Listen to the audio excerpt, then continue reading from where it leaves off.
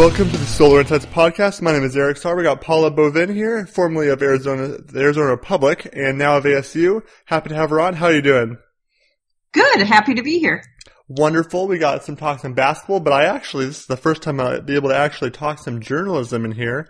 I went to ASU, went to Cronkite School, Barrett Honors there, and I really wish I'd been there when you were teaching because that would have been really cool to do. But I missed you. So why don't we first talk about you've been famous for something recently in the last couple of months. Why don't you tell us about it? Yeah, I got a call a few months ago and I about fell out of my chair that I was being inducted into the Arizona Sports Hall of Fame. And really the person who called me I knew, and I thought it was a joke for about 2 minutes because I couldn't believe it. Because I was going in with such a great class. I mean, Dan Marley and Shane Doan and Anthony Robles and Bill Bidwell. I talk about guys who are sort of, especially those first three, connected with the community and well-liked. And so it was really cool to go in with that class, and then to go in as the first female journalist was pretty awesome too. So yeah, it was an amazing night, and I just felt so lucky to be invited into that. Well, congratulations. That is just really awesome. And yeah, it's just a testament to what you've done over your career. It's been fantastic. I want to start out with kind of everybody talks about journalism and how it's changed. What have you seen the changes from when you started in your career to now? Oh my gosh. Where do I start? Eric, I think the toughest thing for me lately has been this sort of full on assault on journalism. Whether it's news or sports, the labels like fake news and the questions about our credibility. So, I've never seen journalism have to be on such the defensive before like it is now. And that's been really hard for me to watch because while there are bad journalists out there, I will tell you of all these people I've worked with over the years, and there's been a lot and there's been many years, I only knew of a few bad seeds. And so for everyone to cast this sort of wide net and say that, there's a lot of bad journalism out there is just wrong. So, I think part of my mission, even at Cronkite, is sort of to fix that attack, at least go against it. The other thing that's been interesting for me in journalism and sports journalism particularly is how social media has just changed everything, right? It's, we're teaching our students to promote themselves on social media. I taught a master's sports journalism class last year. There were 14 students, and I asked them, how many of you have read stories in the AZ Central, which is where I used to work? And, about 12 of 14 raised their hand. And I said, how many of you go to the website? And 0. Every single one of the 12 found their AZ Central Arizona Republic stories from social media, link on Twitter.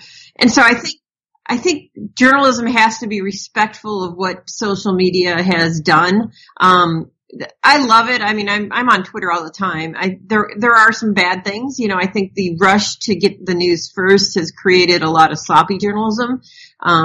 That's been a little bit concerning. But overall, I just think it's the way, there's been so many changes in journalism, but that's certainly one of them. Yeah, it's definitely a big thing. I guess I'm also wondering, have you seen a difference in the way we cover sports since you started covering sports? Oh, for sure. I started back in the day, and so people weren't getting their news on the internet. So when I started in journalism, we were writing game stories, and people would open up the paper the next morning to really, see things that they hadn't seen before or learn about reactions and things like that. Now you have got to be very creative in what you write because there's so much information available, from blogs, from podcasts like yours, Eric, from, newspapers and television. It's hard to find a fresh angle, a fresh voice sometimes. And so that's certainly, I think, one of the big challenges right now in journalism is to keep the reader's interest and keep the attention for sure. For sure. What do you think of people? Sometimes it's more of a commentator, athlete versus maybe a writer that has the opposition. But have you heard of this thing, the eye test versus analytics, and people saying it's really both, but some people rallying against what analytics is? What do you think about that? About analytics sort of in general? Yeah. Yeah. I mean, I think there's a a place, and I understand both sides, and you see it in baseball quite a bit. I mean, the guys who like to make pitching changes based on feel, right? Versus new people who are coming in and crunch the numbers. It sounds like a wishy-washy answer, but I think the reality is there's a happy medium there. I think there's value in both. There's no question numbers, certainly in the NBA, can provide some real information. But if you have the right coach and his ability to read players, I mean, you look at the Suns with that roster. Sometimes there's great value in being able to try to read a 19-year-old because he'll make decisions not based on, what he's done the last few years, but on emotions and inexperience and everything else. So, I think there's something to the eye test. I think there's something to analytics, and I think there's something to gut feeling. I think the happy medium is sort of when they all merge, but I don't think you can stick with just one for sure. For sure, yeah. Okay, let's move on to journalism. I've heard some, as from your Twitter or other people's Twitter that you've tagged in, or you have rules in your class of certain things they can or can't do. What are some interesting ones that you found that have helped steer these students along the course? Well, a big one, and it's frankly been hard for a lot of our students to embrace initially, is they have to stop being a fan when they're in, what I teach. It's called the Sports Bureau. And when Cronkite sports students are usually seniors, they take our class, and it's basically a newsroom. They're in there from 9 to 5, 2 to 4 days a week. And we're like, go cover Suns press conference, cover this Diamondbacks game. And their work is getting published and things like that. So they're getting this sort of teaching hospital experience, but because it's real world stuff and they're getting published, we insist that they treat it professionally, and that means no sort of cheering on social media, sort of, even with ASU, we don't want them to tweet about that was a stupid move that ASU athletic director Ray Anderson made, or, I love my Dodgers, blah, blah, blah, And it's been a tough message to send to them because they're getting mixed signals, because there has been an evolution in journalism in the past couple of years where in sports journalism, there's been some sort of fanboys that have surfaced on social media. There have been, sports journalists making statements about politics, which is not something that at Cronkite we want our students to do. It's very divided. It's a very divided issue, and you'll find some of the biggest names in sports right now making political statements, but we don't want our students to do that. So that's kind of been the biggest messages that we've been sending them lately. Yeah, I've kind of actually, because obviously I went through Cronkite for like all the classes, but it was actually before they really had a sports journalism program, which was kind of bummed me out a little bit, but I was going to wait to take the classes later. So I actually have this thing where when I'm watching games, I'm so understated because of that kind of training to not do it, even when I'm sitting by myself. It's like I'll say, good shot, but it's like I'm looking at the refs, and like you hardly disagree with the refs when you become objective, because you see how bang the plays are, how much it could go either way, and how they do the game. People are always saying the ref made a bad call. I'm like, well, not really. They'll always go to that bad call card, don't they? Exactly. Well, so it's great to hear that you. Yeah, well, it's good that it's kind of stuck with you. And, there is a place in journalism for opinion and commentary. Those are sports columnists, or, I think even on podcasts, there's places for that. But it's just when these students are covering stories, and as a sort of a beat reporter, we just don't want them to cross that line. And that's really what you have to start with, because that's what I did when I had to do stories. I was covering a high school game for class and other things like that, and you have to become super objective. And that's why after 3 or 4 years of graduating, now I'm doing the podcast where you get to have the commentary, you earn it. You earn the ability to have an opinion after Absolutely. Going through what you've done, what everybody else has done, if there's in Republic and elsewhere. You learn and earn how to do it correctly without being rash, because some people are reckless with their opinions. Right. You kind of find out that you're like I've done that a couple of people in the Suns. Like I do a podcast and I'm like, I probably was a little too harsh. There's still people, you need to be aware of that, even if they may frustrate you. So you gotta balance that with being objective and this is my opinion on what I'm seeing on the court. No question about it. And, the sort of following up on what you're saying, I think you sort of earn that respect from those you cover too.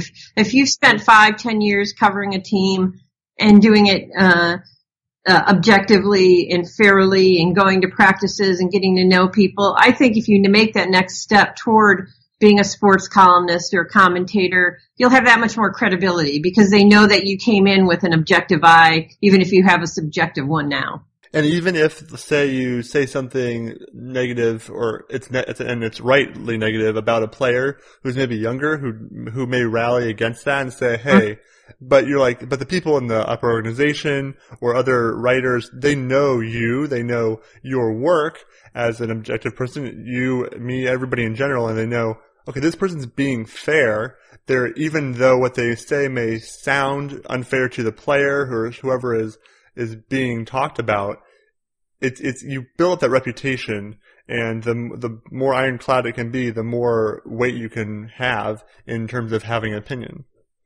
Absolutely. And they may not even agree with what you said, but they know that it's coming from a place of sort of thoughtfulness and reporting and education and those kind of things. And it may motivate them to take another look at themselves and try to make it whatever it is better, even if they're already trying it. For sure. What else? When you're talking to your students there, what are some, I mean, I've heard of the no profanity one in your articles, which I always agreed with.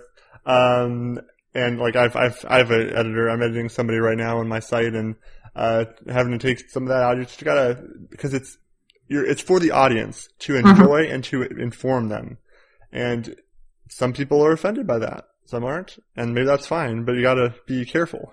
Well, and and for me, the whole profanity thing, it's probably more a personal thing than cause I see a lot of other sites drop F-bombs left and right, I just always have believed and I, again, we sort of teach our students, just to have some composure, decorum when they're usually, frankly, some of the best dressed, reporters when they're covering events because we make them dress nice. We want them to sort of, I think how you carry yourself sends such a big message to, whether it's the people you're covering, the people you're working with.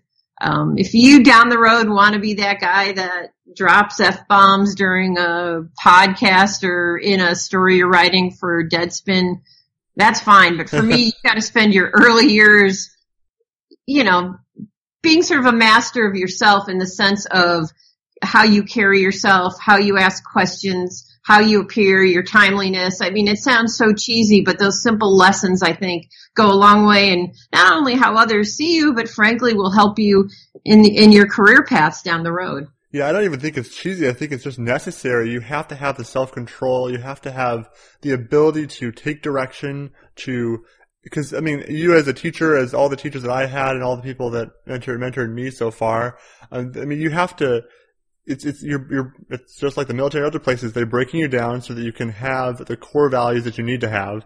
And then as soon as you've mastered those, you can find your way as the creative process, find your voice to tell these stories. Yeah, no, I sort of like that military analogy. It's kind of, I think we like to think of Cronkite as kind of a boot camp, right? Of getting everybody ready and prepared. So for sure. Sure is. I remember my 301 class. It was brutal. Oh man, that was crazy. Why don't we transition to, unless you have any other nuggets of journalism wisdom to share with us? Anything that comes to mind? Just, it's been, when we were talking about this with social media, there's such a quest and thirst to be first, and that's a great thing for your career, but the old adage of it's better to be right than first, it's still so true in these days when we want to break stories because things are popping up on social media. If it means you're getting to a story a little bit later, posting it a little bit later, make sure you have your facts right and don't necessarily trust what you read on social media. 90% of that information is good, but we've had situations where students have retweeted things that turned out not to be true, so just have to be careful and make sure you're accurate. Yeah, typically being 10 minutes before the other person is less helpful than being wrong. Yeah, absolutely. Is not helpful. For sure. I mean, leave the breaking news to Schefter and Adrian Wojnarowski and stuff, for sure. Well, why don't we talk about the Suns a little bit here, since this is the Solar Insights podcast. Let's start off with really generally, what do you think of Devin Booker and what he can become, potential, etc.? Well, first, I've loved that, understandably the Suns are all in with him. They're going to pay him what they want. They're letting him have a voice. I mean, they've come out and said he's going to have a voice on the people we bring onto this team in the future. He's offensively, the way he has adjusted to how defenses have adjusted to him have been really impressive. And so I think it's so exciting for this franchise to sort of have a centerpiece, a guy that people really embrace. Are there things he needs to work on? Of course. I mean, there's the defensive angle. There's always going to be challenges, I think, coming the better he gets offensively, things like that. But he's just on this upward trajectory. I like his attitude, and I think, compared to some of the other teams in the NBA that are in similar positions, what the Suns have is a guy that they can centerpiece. Now, they don't have all the parts yet, but I mean, it's exciting for this franchise to think that this guy is with them and should be with them for a long time. For sure. I mean, his defense has improved, but of course it's probably always going to be below average, partially because of the necessary effort needed to be expended on the offensive end. But I like the way he's dealing with double teams this year. His passing has improved. I think he's averaging about 24, 25, and 6 and 6. Which is not bad. I think there's something to be said for him being in the All-Star conversation. Whether he makes it or not is something else. I think some people with Kawhi being hurt, other people being out, there's a potential he gets in. I'm not saying he's a front runner of any sort. I think it's in the West and the guard section, it's going to be Harden and Steph or Harden Westbrook or somebody like that. He may get in as again the coaches or at the end there, at the tail end, but we'll see. What do you think about that in terms of All-Star? Yeah, I mean, it certainly deserves, like you said, to be in the conversation. I think the challenge is some of the names you've mentioned and kind of getting caught up in the numbers game, but there's a lot to like about Booker, and there are people who make decisions based on upside and things like that. So if we're not seeing him now, we're going to see him soon. He's just he keeps working on his game and keeps improving, and he's all-star material. Absolutely. So it's for sure. What do you think about kind of this whole coach situation with the Bledsoe gone, with how much pressure is on them, and Booker pushes his weight behind Triano, but there's like Fizdale in the wings potentially, and other jobs that will open up and more candidates to fill this position. What do you think? Who do you think they should go after, or how the process should go? And Eric, I haven't watched this team as closely as you have, but there's been a lot to like with Triano. I mean, there was that game the other day where he made a decision on the last play of the game that they won that a lot of people didn't even know the rules for, right? About the inbound pass and things. I mean, the guy obviously knows what he's doing, and when you have a vote of support from, the best player, I think that's good.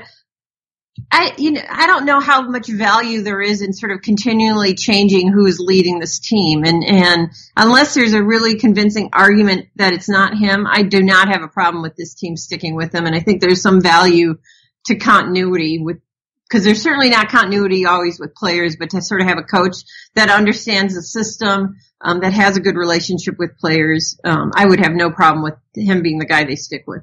Yeah, I think it would be definitely helpful for him to have a full training camp instead of like 3 games in the season. But the one thing that I think is the most important, as I think other people in Suns Twitter have echoed, is that they do need to interview other people. They didn't interview anybody else before the Earl Watson. And Triano's, I think, clearly a better coach than Watson. But I still think they need to interview 3 candidates at least to make sure that they're not passing up on a surefire thing, I guess you might say, a maybe more established coach that has been a head coach more recently for more often and more successful. Because, I mean, Triano in Toronto was horrible from what I remember, but he also didn't have the best talent there. Yeah, and I think the idea of interviewing others is key. There's guys like even Eric Musselman out there, college coaches that have succeeded, that have had some NBA experience. I mean, there's I think there's a lot of names, and you bring them all in and you decide what's best for the team. So I don't fault them at all for bringing people in. I guess I would just say I wouldn't totally discount Triano, despite sort of what happened with the Raptors. I mean, that doesn't always tell the whole story. I agree. I do like what I've seen from Triano mostly this whole time. Let's transition to some more of the players again. There's this they're in the same draft, Bender and Chris. We've seen some really interesting things from both of them, but they also haven't really established themselves as what they need to be. What do you think of the two of them? I'm sorry, you were cutting out a little bit. Can you say that again, Eric? I'm sorry. Sure. What do you think? They were taking the same draft. What do you think about Bender and Chris and how the two of them have developed and really what they should think about going forward? Well, I think of all these players, when you look at Bender and what he's become and his 3-point shot and things like that, now there's obviously a lot of room for growth, but the steps that he's taken have been impressive. And I frankly was not a guy that was a person that was really high on him initially. I know, you got to take into account that he was young, but you look at him now, a 7-footer, can handle the ball, and with his 3-point shot stepping up, I think there's value in that. And I've always been a Chris fan. There's always going to be issues with him because his basketball experience coming in is not like some of the other guys on the court. So his basketball IQ is going to take time. But some of those plays that he makes, obviously physically he's talented. He's a very smart guy. He can learn things. So I'm a fan of both. I wasn't initially a Bender, but I think he's really made some strides this year. What do you thought about Bender and Chris? I've been less of a Chris fan just because my cousin is Matt Norlander at CBS and college feature writer there. So he had seen Chris in college and was not as much of a fan, and I was kind of skeptical at first as well. Bender was so highly hyped by the Suns Twitter people, and we just thought so much of him, and his defensive technique and stuff is pretty impressive. And I can't wait till he gets a couple more years of strength, as Eddie Johnson would say, rather than weight, and some more just the ability to put the ball on the floor. His confidence has really skyrocketed this year. In terms of taking it and being, his problem he had before was he was not decisive in using the ball off, from catch and shoot opportunities instead of like driving. I saw one when I was watching the game last night today, and he had the 3-pointer, someone closed out on him, one dribble pull up, and it was decisive, something I'd never really seen from him before. And Chris had an excellent game where he had putbacks, 2 threes in a row, switched them. But I just wish Chris would show more consistency in his ability to do what he can do. He does it sometimes, and he fades away. He's probably, almost certainly, the most foul-prone person on the team, fouled out again, which is incredible because he splits time with Bender. Feels like down the middle, or at least close to it. So that's interesting for sure. That's what my opinion on them. We'll see. The problem is that it seems like neither one of them seem to be the starter of the future. It's probably going to be whoever they draft this year, if they don't get Donich, to be the point guard along with Booker, which would be amazing. He's overseas right now and playing out of his mind. If they don't get that, they're going to get probably a big, unless they get Trae Young out of Oklahoma. But they probably have a big that's going to replace either Chris Bender or maybe Len Chandler, depending on what the fit looks like. So we'll see. Well, and that consistency with Chris you're talking about is huge. And frankly, the last few games, I think he's played like someone he showed he can play in the NBA. It's just a matter if he can do that consistently. And I think now's the time he needs to show that's the case. For sure. And some people are railing against keeping Chandler on the roster. I'm a pro Chandler person because the money nowadays isn't that big of a deal. And until you get someone, like, if you can get Clint Capella or something, then sure, deal Chandler, but don't deal Chandler just to deal Chandler. Like, I'm already older than everybody on this team except for 3 people. That should not be the case. And, don't get rid of everybody but Dudley. Dudley's the veteran that's here. Chandler should be the other one, and don't worry about it.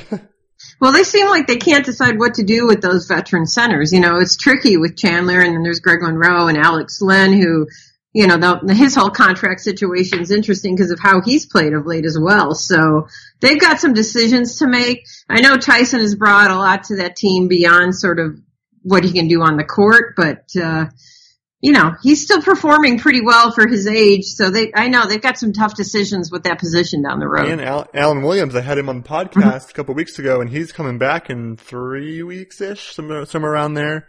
And he's very talented. Definitely Alex Len. I have actually been, his entire tenure on the Suns is when I've been really focused on the Suns.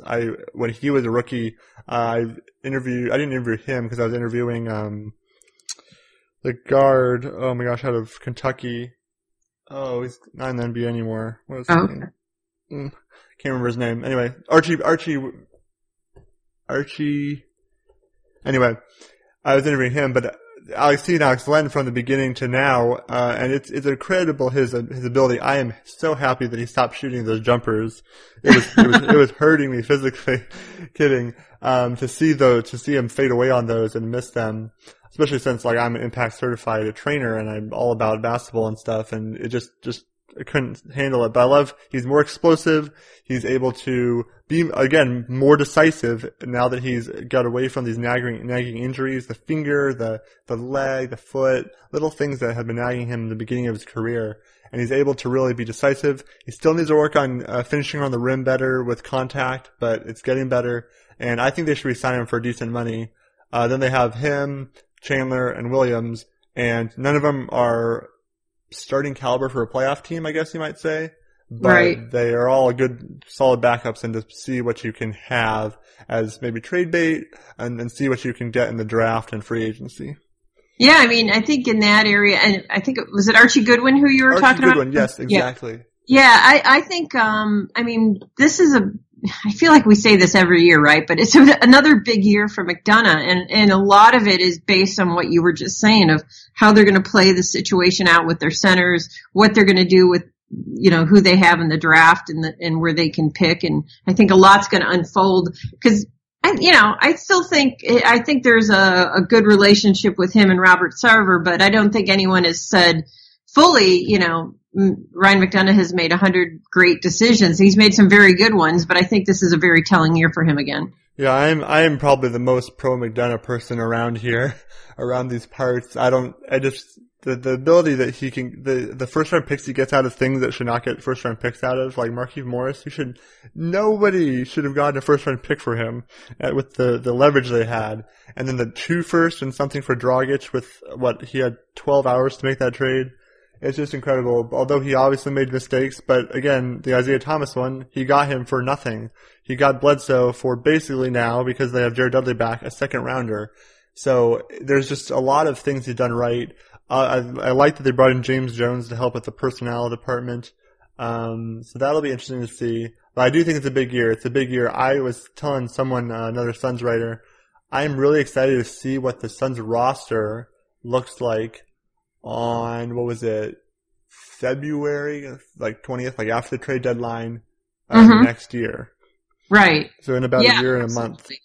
Just, no question, just to see some of the moves that they've made and decisions they've made. And I'm with you on sort of McDonough and his decision making, his analysis and talent evaluation. I think he's done a great job. I think the one area that this franchise has struggled with in recent years is when they lose these good guys, there seems to be communication breakdowns, as far as, whether it's with the Morris brothers or whether it's with, guys getting their feelings hurt. Goran Dragic, that was the strangest thing to me in the world when he left and some of the things he said, because he seemed like the ultimate team player, nice guy. So I think communicating sometimes has been an issue with the management and with the players. But from a sort of talent evaluation standpoint, I agree with you. He's done a really good job there.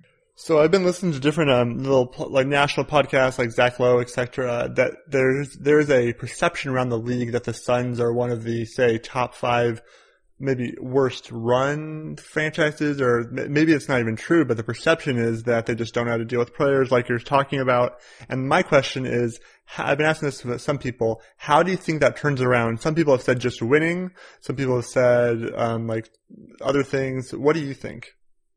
Well, I think there's a couple things in play. I think the reality is when Robert Sarver took over this franchise, he was a very successful businessman, but being successful in business and in money, finances does not make you necessarily a good leader in a sports organization. It's a whole different dynamic. And so I think he's had to learn on the fly a little bit. I think he made some mistakes early on in the decision making. I think he was maybe too vocal, too involved. I sense he stepped away a little bit from sort of the micromanaging. I don't know if that's true or not. But I think that's one way they kind of change that image. The other is what you said. It's winning.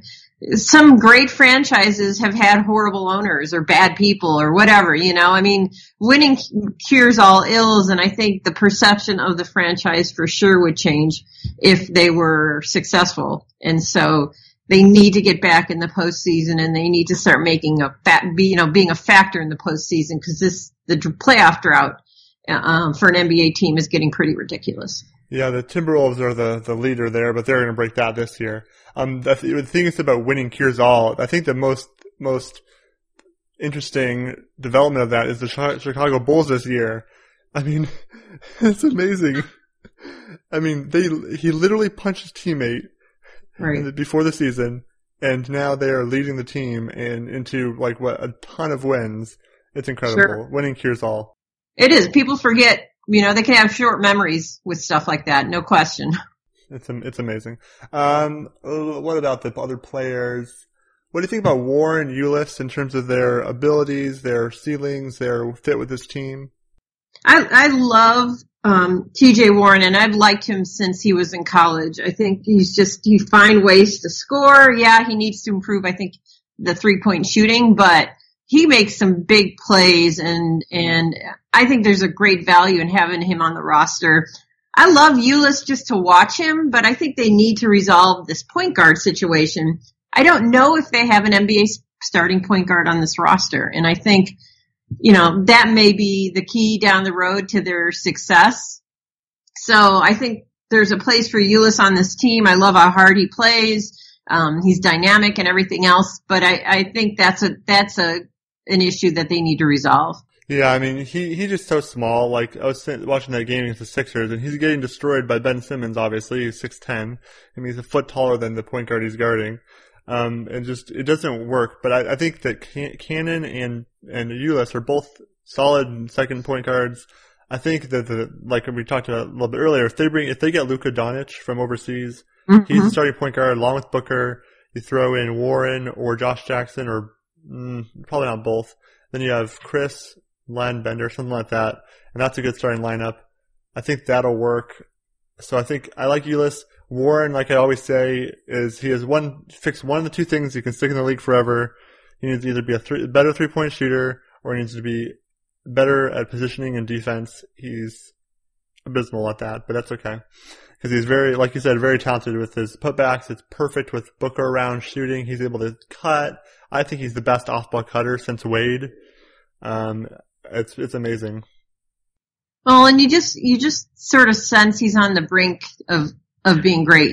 There's obviously the shortcomings we were talking about, but he sure seems like a guy that can turn the corner and make an impact with the team.